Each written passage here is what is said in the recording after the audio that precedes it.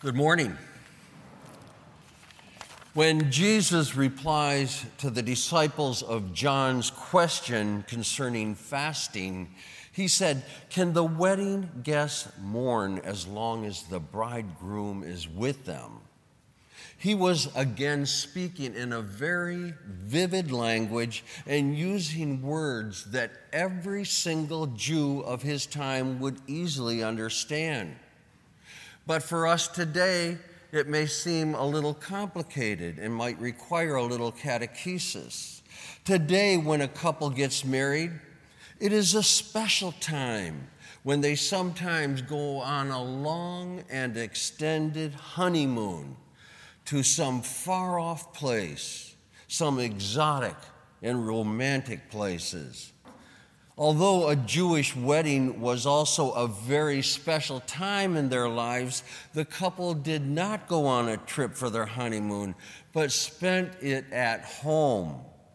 For a week, it was like an open house, and the bride and groom were treated as a king and as a queen. During this unique and special time, their closest friends shared their joys, and the festivals were great, with great merriment.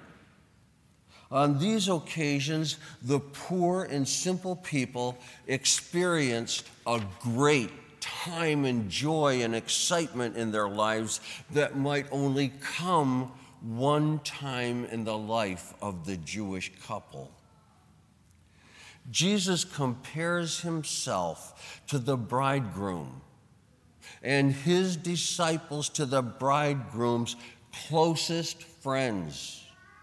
How could they possibly be sad and fast when the bridegroom, Jesus Christ, was with them? This parable tells us that if we live our lives as faithful Catholic Christians and in love for Jesus Christ, we too will experience great joy in our hearts. It also tells us that there is no earthly joy that will last forever. The joy of our dearest human relationships must one day come to an end, because it is only the joy of heaven which lasts forever.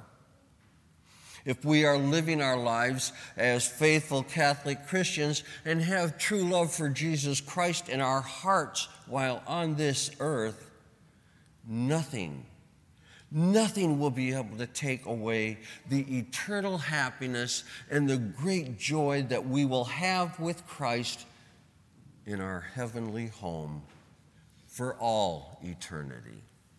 Amen.